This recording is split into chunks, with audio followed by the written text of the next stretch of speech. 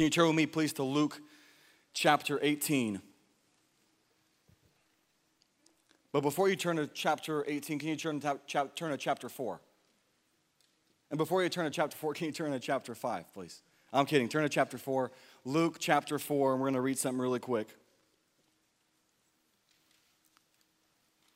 If you didn't bring your Bible, you can spy on your neighbors. If your neighbor doesn't have one and you're sitting in the wrong section, then you can look at the screen. Luke 4, we're going to read verse 18 and 19. This is our church verse for those of you that don't know. The Spirit, Jesus is now at the temple. He's reciting a passage out of the book Isaiah. It's a prophetic word regarding him, and he's speaking, and he's saying, the Spirit of the Lord is upon me, for he has anointed me to bring good news to the poor. He has sent me to proclaim that captives will be released, that the blind will see, that the oppressed will be set free, and that the time of the Lord's favor has come. He rolls up the scroll in verse 20, handed it back to the attendant and sat down. All eyes in the synagogue looked at him intently, and he began to speak to them. The scripture you've just heard has been fulfilled this very, I'm having a hard time. Day. Today. Now, when we look at this verse, if we can keep it on the screen, when we look at this verse, Jesus saying he's been anointed, Jesus saying he's going to preach the gospel to the poor, preach the good news. He says, I've been sent to proclaim freedom for the prisoners, or other translations say freedom for the captives, recovery of sight for the blind, to set the oppressed free, and to proclaim the year of the Lord's favor. Now, much of what we read, even looking in this text, is spiritual stuff, right? Jesus is not walking into prisons, opening them up to let people go that are there for what they did. Are you with me? Or did Jesus come to Clark County Penitentiary and then open up prisons this morning when we were praying for people and praying for our city? No, Jesus, when we talk about captives and them being set free, we understand these are people that are in bondage and sin, right? People that are oppressed by the devil, people that are in invisible things, invisible issues that are more serious than physical ones. But here we also read that Jesus says he came to give sight to the, who needs sight? The blind do, right? Anybody, everyone's can see here? The blind need sight.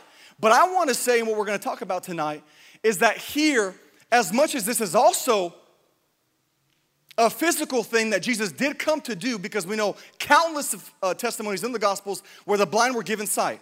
But we also know that, I think more importantly, this is saying Jesus also came to give sight to those that are spiritually blind. And I think we read this and we right away, myself included, we put it in the box in our mind that, hey, if you can't see and you walk like this and you got a cane or whatever, Jesus came to give you sight.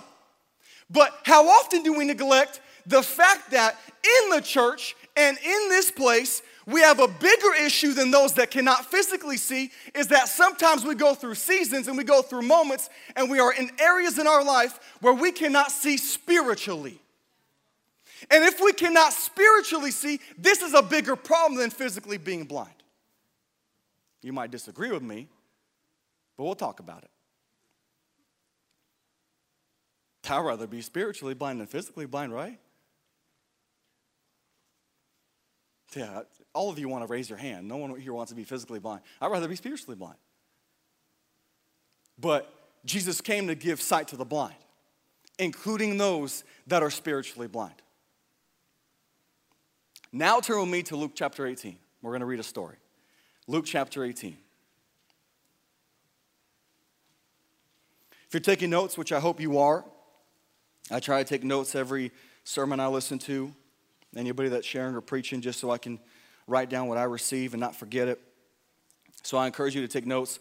But Luke 18, before we read this text, if you're taking notes, and if you're not planning on it, maybe you can plan on it now. You can write this down. What do I see?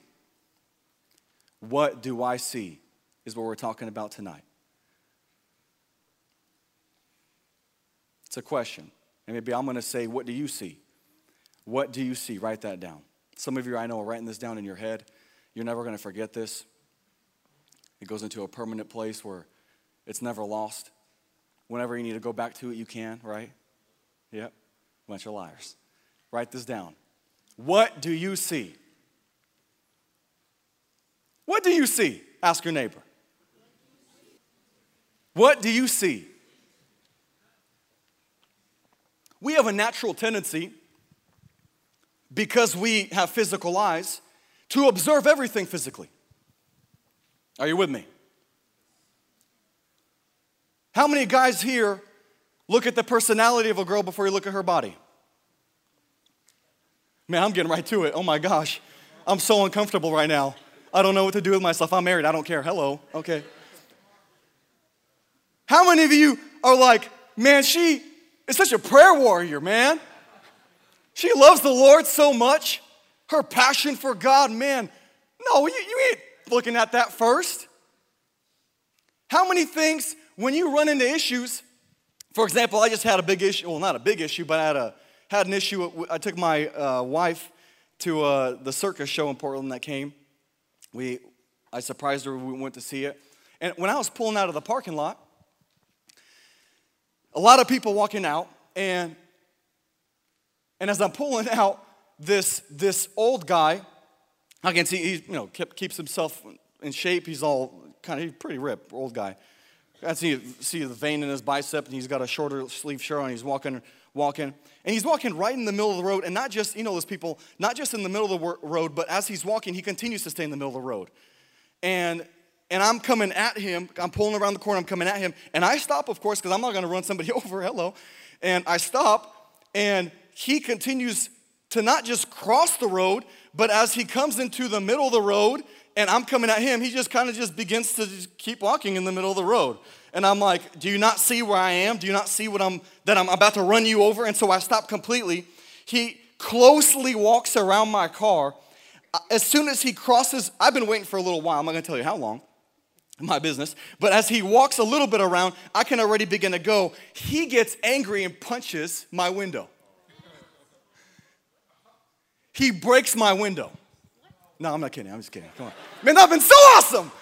But he punches my window just like this as he's walking by, and he gets around my car, and then he kind of just comes at me, and I'm like, does he want to talk to me? Teach me how to drive? I can teach him how to walk, What? But he's walking by and just hits my window. And my mother-in-law, my wife, didn't see what happened. And what was that? I'm like, that old guy just hit my window. And I didn't say it like that. I was a lot more scared. But he hits my window, and I'm looking back. And he doesn't even look back. He's just walking away. But I saw an angry old guy. But you know what my wife saw? Man, my wife always got to top it off. My wife did not just see an angry old guy, but a drunk, angry old guy. Yeah. And I'm like, what's his deal? I stopped. I even had, if I could say this, I even had thoughts. I'm like, if he broke my window, man, I'd probably get out and do something to him.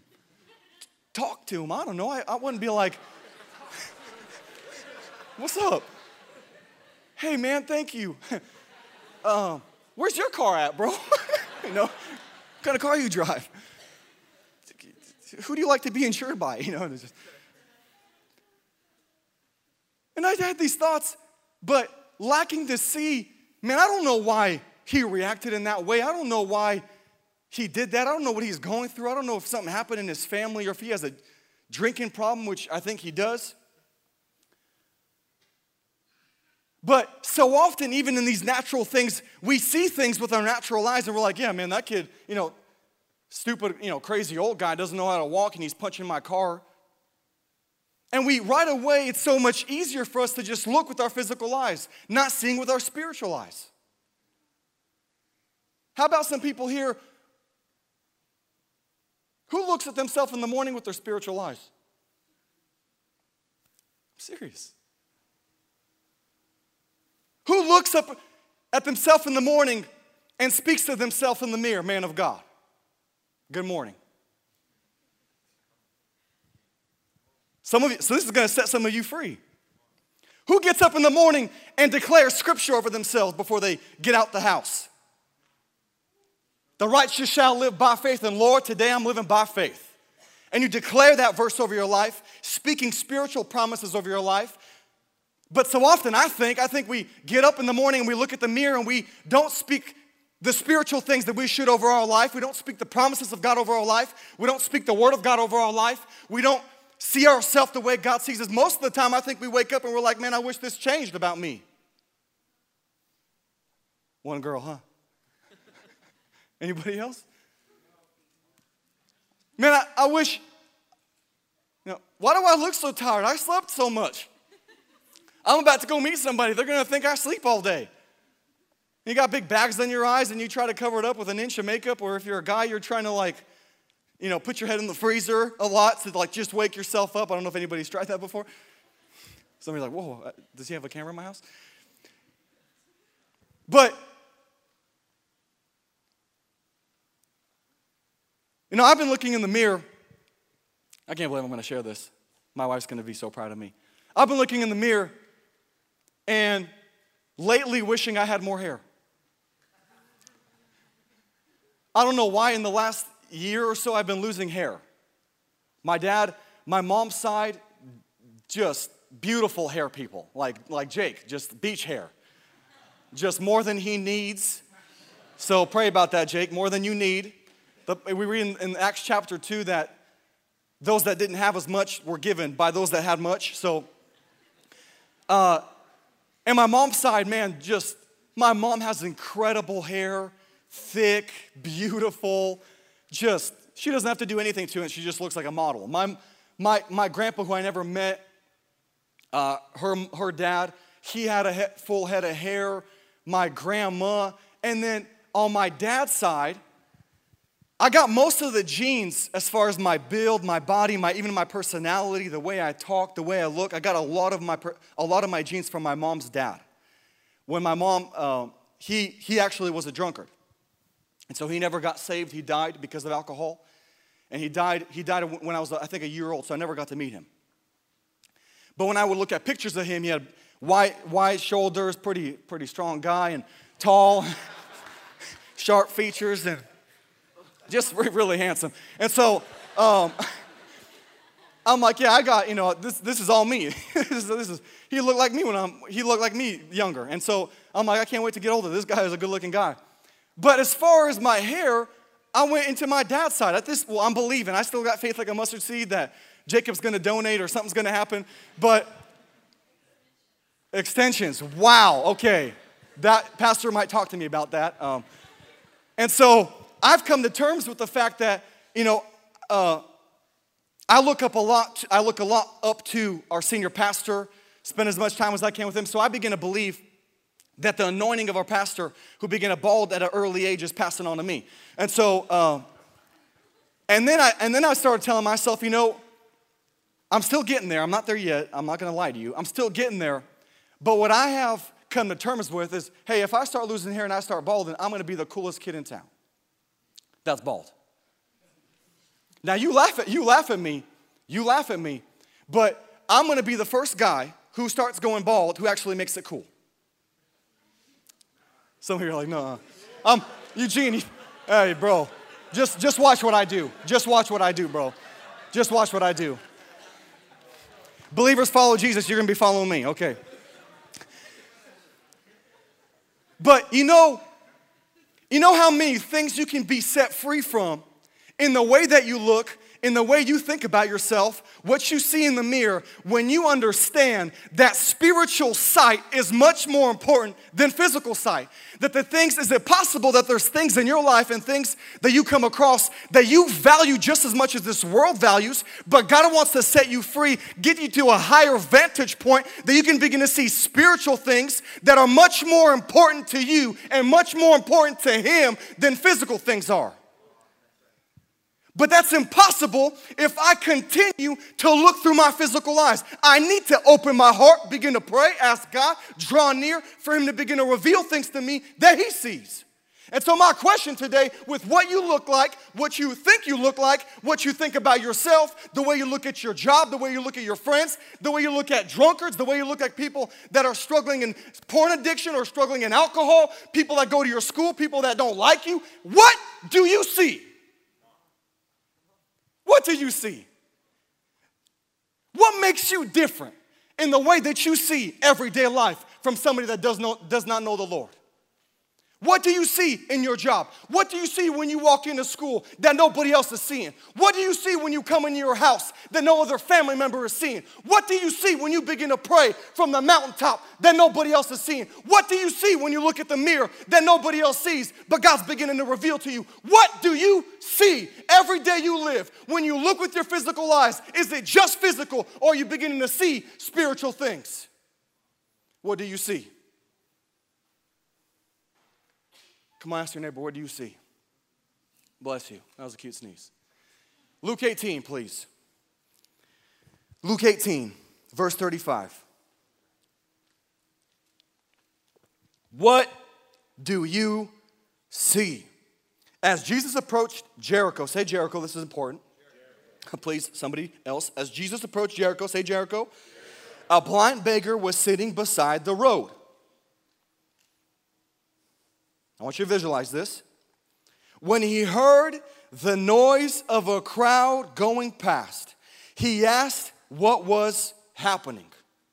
Okay? They told him that Jesus the Nazarene was going by. I'm reading NLT. If you could put that up on the screen. I saw that it was NIV before. Yep. They told him that Jesus the Nazarene was going by. So he began shouting, Jesus, Son of David, have mercy on me. Be quiet, the people in front yelled at him. But he only shouted louder. Say shouted louder. Son of David, have mercy on me. Is that too loud? I'm going to get louder. When Jesus heard him, he stopped and ordered that the man be brought to him. And as the man came near, Jesus asked him, what do you want me to do for you?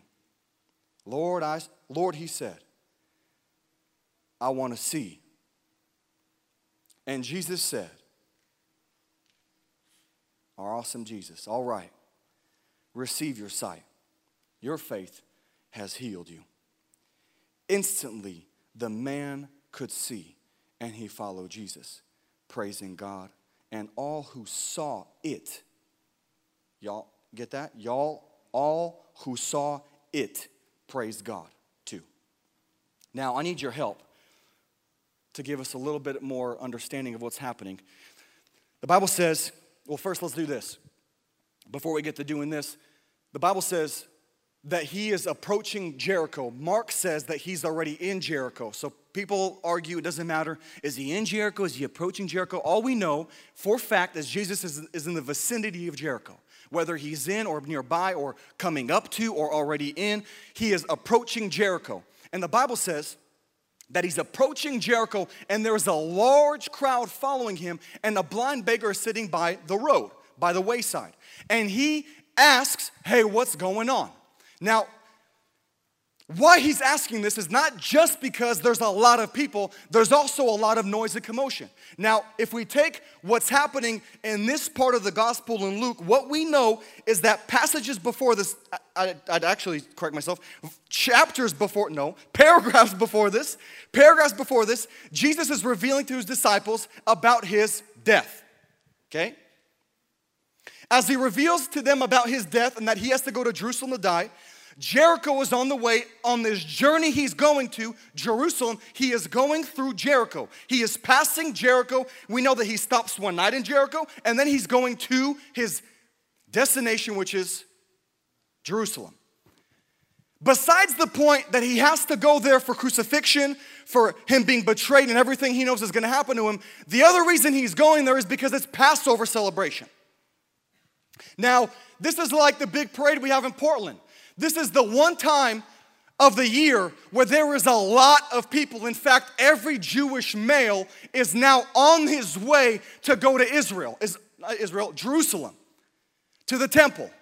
And so we're talking about a huge amount of people that are now either living in Jericho, in the region of Jericho, maybe in whatever, I'm not going to get into geography, other areas around Jericho. They're gathering and they're taking this journey to go through Jericho and going to Jerusalem. And there's a large crowd as well because Jesus at this point has been doing ministry for at least 3 years. He, to use the term famous is I think accurate, but he is very well known. People are talking about him. I think weeks before this, if I'm correct, Lazarus was raised from the dead. Word had spread, the Bible tells us, into every region around the area of Bethany, which included Jericho, that a man was dead for 4 days, was in a tomb, and some man by the name of Jesus, who we know has been giving sight to the blind, has been healing people, has been restoring people, has been casting demons out people, teaches like nobody else teaches. He's been doing miracles we've never seen. He speaks with authority we've never seen. And this man, Jesus, we now heard, on top of everything else we heard, that he brought a dead man back to life. Are you with me? Lazarus, 4 days dead in the tomb. Not we think he was dead. We know he was dead. The rock was sealed. He was in the tomb. And this man, Jesus, calls him out of, can you imagine hearing this in Jericho? Some man Jesus did what? Yeah, I sound like I'm from the ghetto. Jesus did what? Jesus just told him to get out, and he got out. I'm gonna try it. Some people went to the some too. Hey, mama, get out! When no one's watching, no one gets out. Man, I want to meet this man Jesus. And so, on top of it being Passover, on top of all the males going to Jerusalem, on top of this being one of the ways to get to Jerusalem from Jericho, on top of all this, this is Jesus that is doing crazy things, and people want to see him, people want to meet him, people are talking about him, people want to get a look at him, people are climbing trees to get a look at him, people are breaking through crowds just to touch him. There are people that want to see Jesus. Are you with me? And on top of all this, there was extra commotion, there was extra noise, there was extra traffic, there was extra people. Man, there's a lot of people, in fact, and this blind beggar cannot help but to ask, when he's sitting at his corner, when he's sitting maybe at the entrance, we don't know, or in the city of Jericho, he's sitting there, however he's comfortable, he's begging for money like he usually does. This is a great time to beg because there's a lot of people. And he hears an ordinary noise. He hears unordinary things, and people are making a lot of noise. People are making a lot of ruckus. People are walking through this place. Everyone's talking. He hears people talking, and he feels somebody at his side or in front. Hey, I know. Can you hear me? Hey, can you hear me? I need to ask a question. Hey, you listening? Yeah, I'm listening. What's going on? I want you to imagine this. What's going on? He can't see nothing. What's happening? I hear a lot of noise.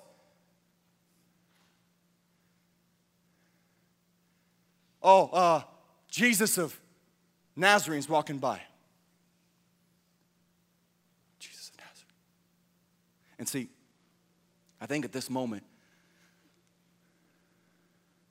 something clicks.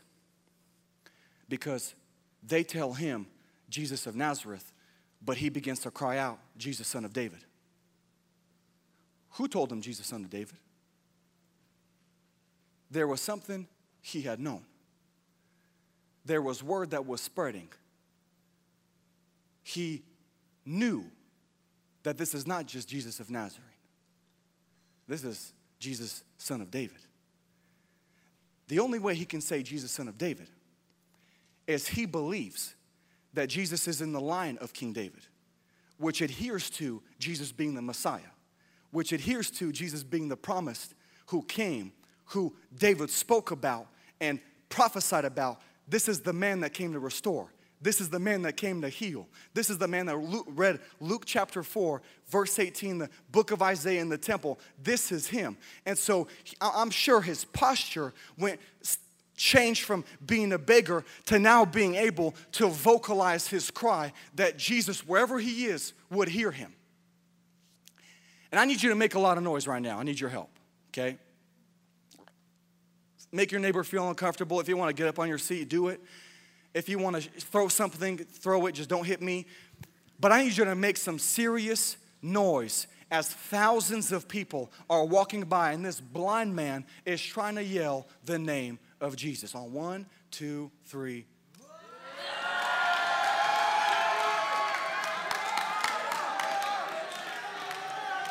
Jesus! Yep. Nope, that doesn't work. That doesn't work because I just yelled Jesus. First time he heard me right away, that wasn't loud enough.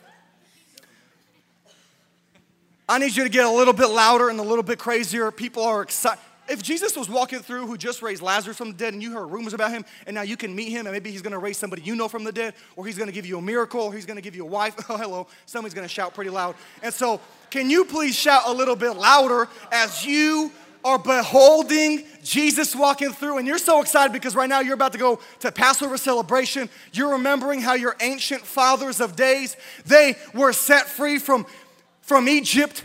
Passover is the fact that the Lord passed over and you didn't die. And so because your great people didn't die, you didn't die, and you're living in the promised land now because of what God did in Egypt, the 10 plagues, blah, blah, blah. You're so pumped and excited. Can I hear a shout? 1, 2, 3.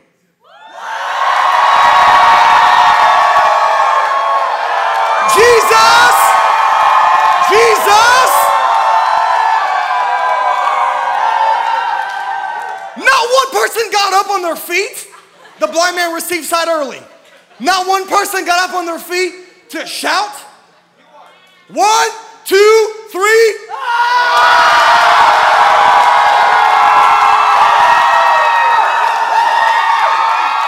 All right. And as they were screaming, he begins to scream. No. We're not going to assume that they were all screaming. That'd be kind of weird. Walking through the city. Ah! Yeah! Pass over! No, we're not going to assume that. But why I wanted you to make some noise is because there's a lot of people. And people are chit-chatting, talking. Man, if you're at our Christmas party, which is coming up in the winter, hello. And Alex does an incredible job. Daniel, our guys, George, trying to lead the party. But they can agree with me that when y'all are talking here without any mics, any megaphones, man, it's loud. And hey, everybody here. Hey, we're going to start a game right now. Can everybody listen? No, that's not how Alex talks, but it's really hard to get your attention. Keep that in mind for the party. But it's loud. And I don't know if he gets up. I don't know if he's on his knees. I don't know if he maybe goes like this to, like a lion roaring. I don't know, like this. Whatever makes it louder. He begins to say, Jesus, Son of David. What else did he say? Have mercy on me. Worship team, you guys can come up. Have mercy on me. And we're laughing. But this blind man is crying out. And what stands out to me here, really more than anything else, is the amount of people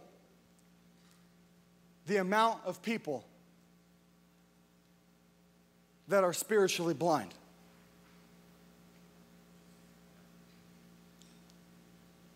Because their response to a man that's blind is shut up. Maybe some that are polite, sir, be quiet. Maybe some that are sick of it are about to knock him out. But the response of those that are around him is, shh. They're on their way to Passover. Brother blind man.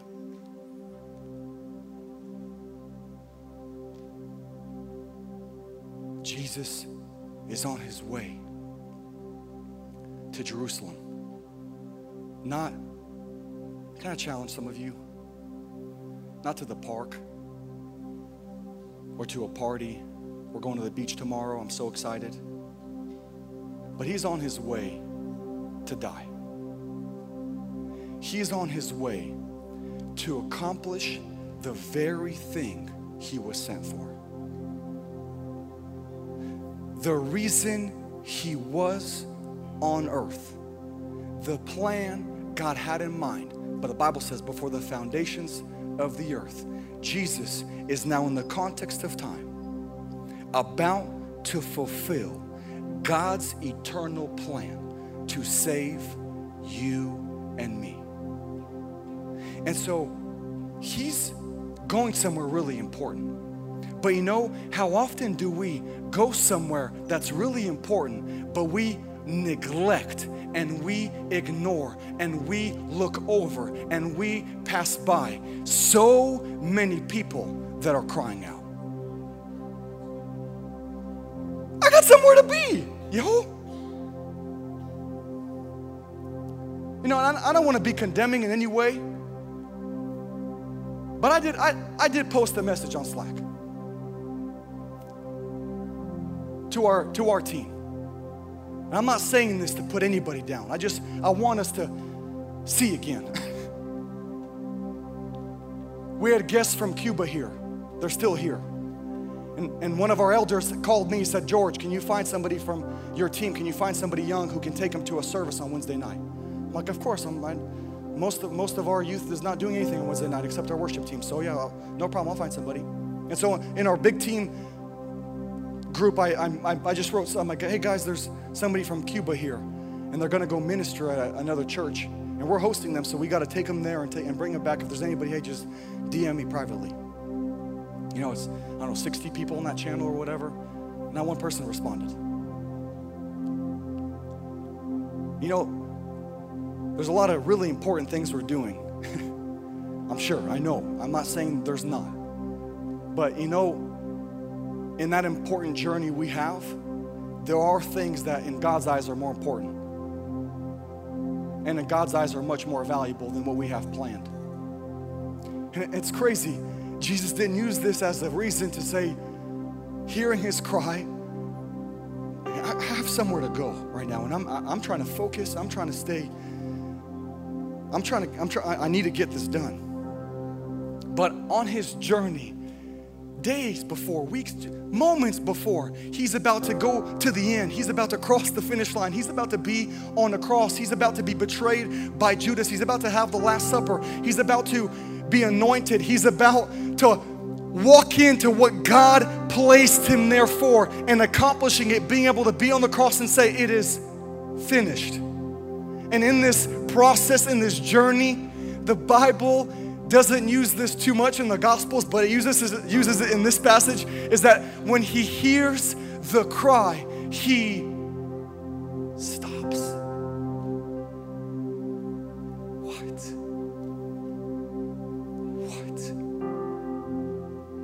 He stops. He's got somewhere to be, yo. He's going somewhere really important. If there was ever something important to go to, it was him. He stops. And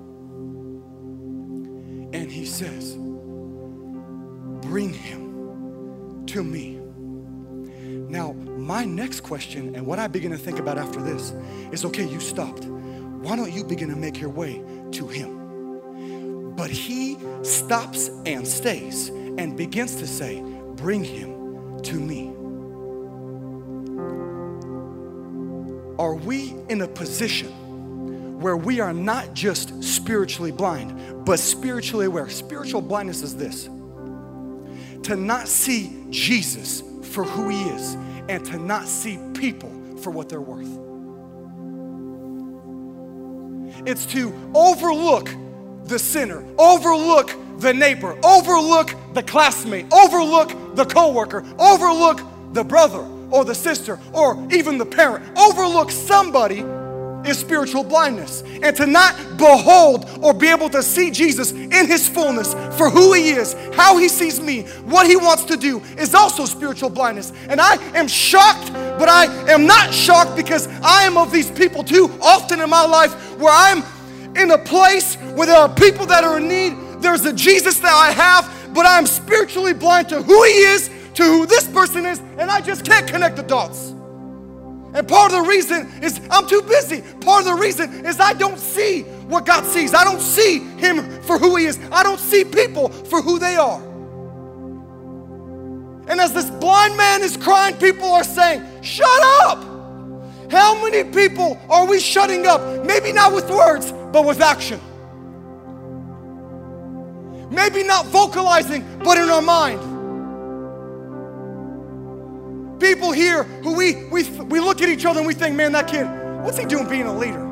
I know he does this and that. What's he doing sharing? What's he doing preaching? What's he doing involved in worship? What's he doing leading a life group? What's he doing going to this church? I see him outside of here. How many of us overlook with our fleshly eyes, even the people that are in here that God has chosen, that God has called for such a time as this, and we're looking with fleshly eyes, not seeing men of God, not seeing women of God, not seeing sons and daughters, not seeing people that are going to change the world, not seeing people that are going to change society, not seeing people, I can keep going, that are powerful, not because of their looks, not because of their abilities, but they're filled with the Spirit of God. And he who is filled with the Spirit of God, for whom is nothing impossible. How often do we see that? How often do we see that? And this is a huge crowd of people that don't see him and don't see Jesus. But you know what encourages me? Jesus said, bring him here.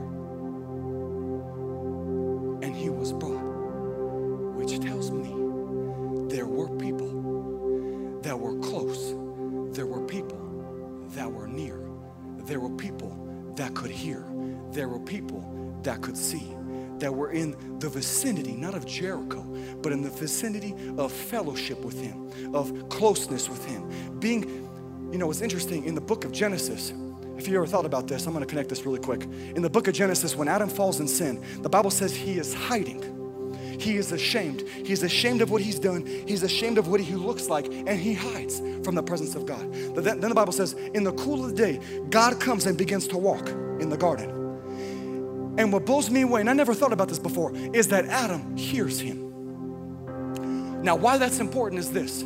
Eden is not a 10 by 10 room. Eden is not even the size of this church. Eden is big enough to hold all animals. Eden is big enough to have every tree, every fruit. Eden is big enough that the Bible says from this place, Eden, flow 4 rivers going into all the earth.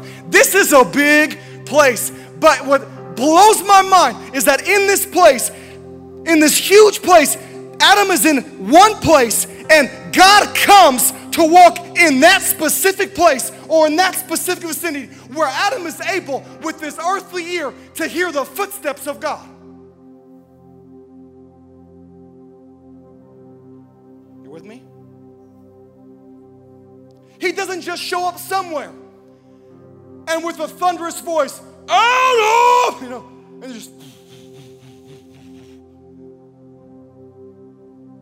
But he comes to that place where Adam is nearby.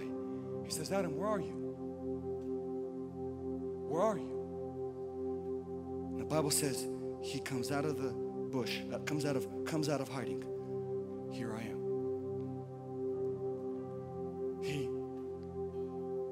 Before you could ever come to him, there was a moment he came to us. There was a moment that our circle was important for him, that our vicinity was important for him, that my life was important for him, that who I am had value to him. There was a time where Jesus came, not just to some place, not just to a place, but he came to my life, to my circle. The Bible says before you chose him, he chose you. So before you went to find God, God found you. Before you were searching for God, God already searched and found you. Before you thought about him, he already thought about you. Before you looked to him, he already saw you. Before you had any desire to follow him, he desired to be with you. So he came to your vicinity. He came to your zip code. He came to your house. He came to your room. He came right to your life. And in this context, there are some people that are in now the vicinity of Jesus that care more about just being with the crowd and being with him, that care more about falling behind where all the cool kids are, but care more about being as close as possible to him. And when the large crowds are following, there's a group of people that are close. Close. And Jesus stops. I can picture this. First, these people stop. See, the closer you are, the faster you react. The closer you are, the faster you respond. Because I want you to imagine a large group of people following him, and Jesus first stops. What do you think happened? Everyone kept going. All eyes were on him. When he stopped, there was a trickle effect, like a sound wave. Everyone began to stop. Till it got to the very back. And everybody began to stop. What's going to happen? But the ones that were close responded first. The ones that were close heard first. Bring him to me. And now, where there was no way, Jesus speaks a word, bring him to me. It begins to make a way. And people who heard begin to respond, and they begin to bring him. What do you want? I want to see. You shall see. And then everybody else saw what they did not see before and began to praise God. I want to be of those people that sees before, that hears before, that is near to go, that is near to respond, that is near to say, Jesus, who do you want? Who do you want? Who do you want? Tell me. These people in my life are more important than my destination. What's going on in my schedule? These people are more important. What do you want? I'm praying for them. Just speak the word, Lord. I'm praying for them. I'm standing in the gap for them. Speak the word. And when God begins to speak to you, this is what enables you to go. Some of you are worrying way too much. Lord, send me. Lord, use me. Lord, this. And this is good. But I have found the more that I stay close to him, the more my priority is his zip code, the more my priority is his room, is what he wants, what he desires, to position myself to hear, to position myself to see. Out of this place, ministry begins to flow. Out of this place, things begin to happen. What my dreams of wanting to be used, asking to be used, waiting to be used, all of a sudden I naturally begin to be used because I'm in a place where I've positioned myself to see, I've positioned myself to hear, and in this place I'm now able to go. I'm able to go.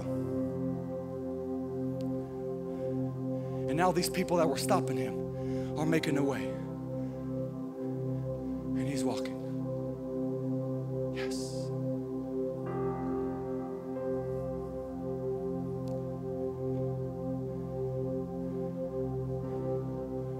As we close in prayer, what I want to pray about. Here it says that Jesus heard. This encourages me so much in my faith. Jesus heard. Jesus heard his cry. Some of you that have been struggling in a certain area of your life, haven't seen that breakthrough, haven't seen that fresh start, haven't seen that freedom.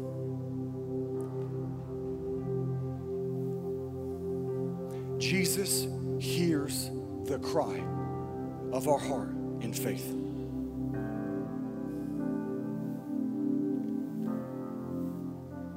You know, when you pray for somebody who's going through something in their life, I think the hardest thing when ministering to people, meeting with people to help them with whatever they're facing, I don't know what Pastor like you think, but for me, one of the hardest things is when you meet with somebody who needs help, is not the loneliness you feel of, man, how do I help them? But I think the hardest thing for me is when you're sitting with this person and in your heart, you're not convinced that they really want freedom. Because this totally disables you from being able to say, hey, this is what you need to do. I'm gonna pray for you right now. You're gonna be set free. He came to set the captive free. He came to give sight to the blind. There's another verse. Jesus says to Pharisees, when Pharisees begin to condemn a different blind man, a different blind man, a man that was born blind from birth. The Pharisees call this man out to meet him. So were you really blind at birth? Yeah, I was blind at birth. Then they bring his parents out. Was your son really blind at birth? Yes, he was blind at birth. Okay, they brought him back. Were you really blind at birth? He's like, what else do you want to hear? What else do you want to hear? I told you I was blind from birth. And I told you that a man named Jesus spit in the ground, made some mud, rubbed it in my eyes, told me to go to dip in the bath or dip in the lake, whatever. And when I did that, I saw. And the reason they're trying to figure this out is because it was Sabbath. Why am I sharing this? Somebody help me out. Man, sometimes we need to keep it simple. Come on.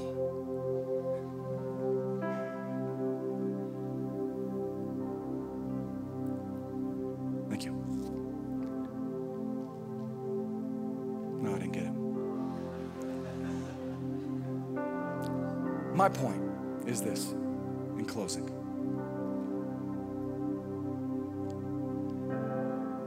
Jesus hears our cry, not our voice, our cry. I'm being very specific with my words. Jesus hears the heart, not your voice. When there's a cry from within, he always responds. When there's a cry from within, he always comes through. I think if you see a consistent issue in your life that you don't have freedom from, evaluate your cry for freedom. Evaluate your need to be delivered. Evaluate how much you really desire to know him. If I look back every moment in my life where I was truly desperate and crying out from the bottom of my heart, God knows, God always answered. God always came. God always spoke his word. God's presence filled my room. Every time from the cry, he responds. And it was this blind man's cry, not just his voice, not just his prayer, not just his scream. It was the cry of this man's heart that stopped Jesus, because this is why he came. Those that are captive, I came to release. Those that acknowledge their blindness, I came. That's what I was talking about. In another verse, Jesus says this. He says, you're not going to believe this. You got to find it in your Bible to figure it out for yourself. He said, I came to give sight to the blind and blindness to those that think they can see. Anybody can preach here. He says, I came to give sight to the blind and blindness to those that think they see. That's what he said to those Pharisees that were judging that blind man being healed on the Sabbath. And they said, so are you calling us blind? He says,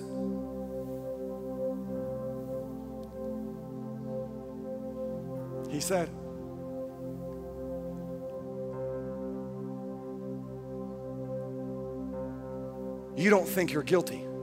This is powerful. In my own words, if I totally mess this up, God forgive me. But in my own words, they say that he says this, because they say, are you calling me blind? And maybe some of you feel that way. This is what Jesus says. If you claim to not be guilty, then no. But if you claim to be innocent, in my own words, if you claim to be innocent of your blindness, then no, I'm not calling you blind. But if you are not willing to admit your blindness, I am. The point is, when we understand that I need sight, that I want to begin to see, the Bible says those that humble themselves will be exalted, will be lifted up. I just begin to spiritually see that in this, when we humble ourselves before Him, begin to cry from our heart that we want to begin to see what He sees in people, in ourselves, in Him. When we want to begin to truly see, have eyes, spiritual eyes, He hears the cry. Our humility is visible, and He begins to lift us up. He begins to take us to a place where from a higher vantage point, we begin to see ourselves, we begin to see our life, everything this world values. We begin to not value what God values. We begin to value what people are being passed by. I will not pass by. What people are being ignored, I'm not going to ignore. Who's being walked by, I'm not going to walk by. Who no one cares about, I will care about. When I humble myself, acknowledging my blindness, God begins to lift me up, restoring my sight spiritually, that I would see Him, that I would see what He's doing, that I would see people that are in my life and begin to be able to help them. So what I want to do is we pray. I'm not going to come out right where you are. If this is something you need, begin to acknowledge and cry out to Him. It's great when we come to the altar. It's great when we respond so that people can pray for us. But you know, my prayer for you, Pastor Slavic's prayer for you, our leadership's prayer for you is not going to help you enough as much as your cry will. When you begin to cry out from the bottom of your heart, Jesus is going to stop and Jesus is going to begin to speak. And when He speaks, your life is going to be changed. So come on, get up with me right now. No matter what's happening in your life, what you're going through, leader or not, visitor or not, come on, begin to cry out. If it's your spiritual blindness that you become aware of people that in your life, of not seeing things through God's eyes, not seeing yourself through God's eyes, begin to cry out right now. Begin to cry out to Him. If you feel like you are here and you've been going through some stuff in your life, you've been struggling in some areas of your life, and you are tired of going around the same mountain, you are tired of facing the same thing, begin to raise a cry from your heart. I don't just need to hear your loud voice, but begin to cry out with your heart. Begin to cry out from within. Jesus is here. He will stop. He will answer. We pray in Jesus' name. Father, I thank you right now. Come on. I thank you for every person here. I thank you for those maybe that are struggling in any area of sin. God, you hear the cry of your children. You respond to the cry. If our fathers and mothers come to us when we cry, so much more when we cry out to you, do you respond? Do you show up? Do you come to our need? And Jesus, right now I pray for every person that's crying now. I pray for every person that's tired of where they are. Lord, hear the cry of the heart. Hear the cry of the heart.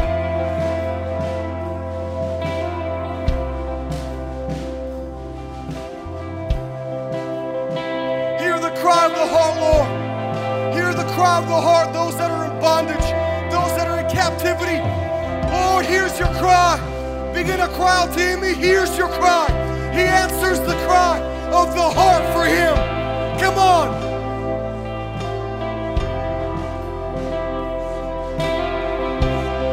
He's your answer. He's your solution. He has what you need. He has your healing.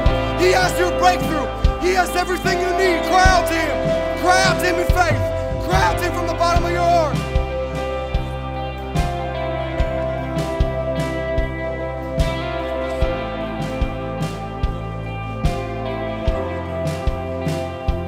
Come on. In Jesus' name. In Jesus' name. In Jesus' name. Let Him hear your cry. Let Him hear your cry. Let Him hear your cry. He will not pass by. He will not ignore. He will meet you where you are. He will meet you where you are. He is faithful. He is good. His grace endures. His mercy is renewed He is here to meet you where you are.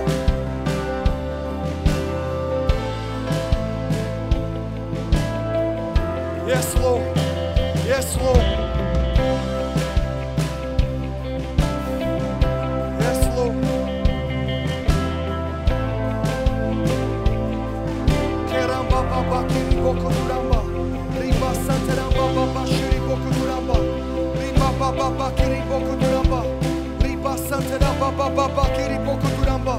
Riba santeramba baba shiri boko turamba. Riba santeramba baba kiri boko turamba. Riba santera baba shiri boko turamba. Kera baba kiri boko turamba. Kera basantera baba keturamba. Riba santera bashiti boko turamba. Riba bakiri boko turamba.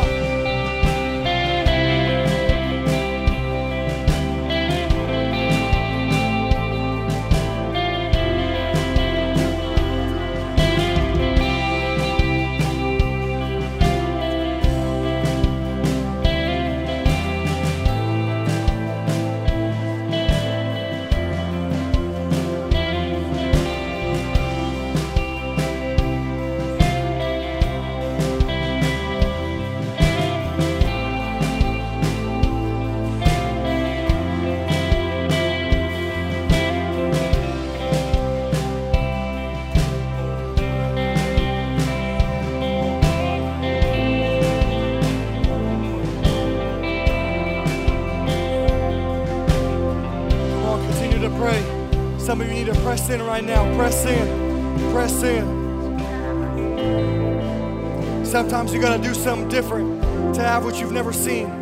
Come on, begin to press in right now. Press in. The Bible promises those that seek Him with all of their heart will see Him, will find Him. He who asks will receive. He who seeks will find. He who knocks, the door will be open. Come on, begin to press in right now. If it's not for yourself, begin to press in for those in your life that you need to begin to see in a new way, that you need to begin to reach out to in a new way.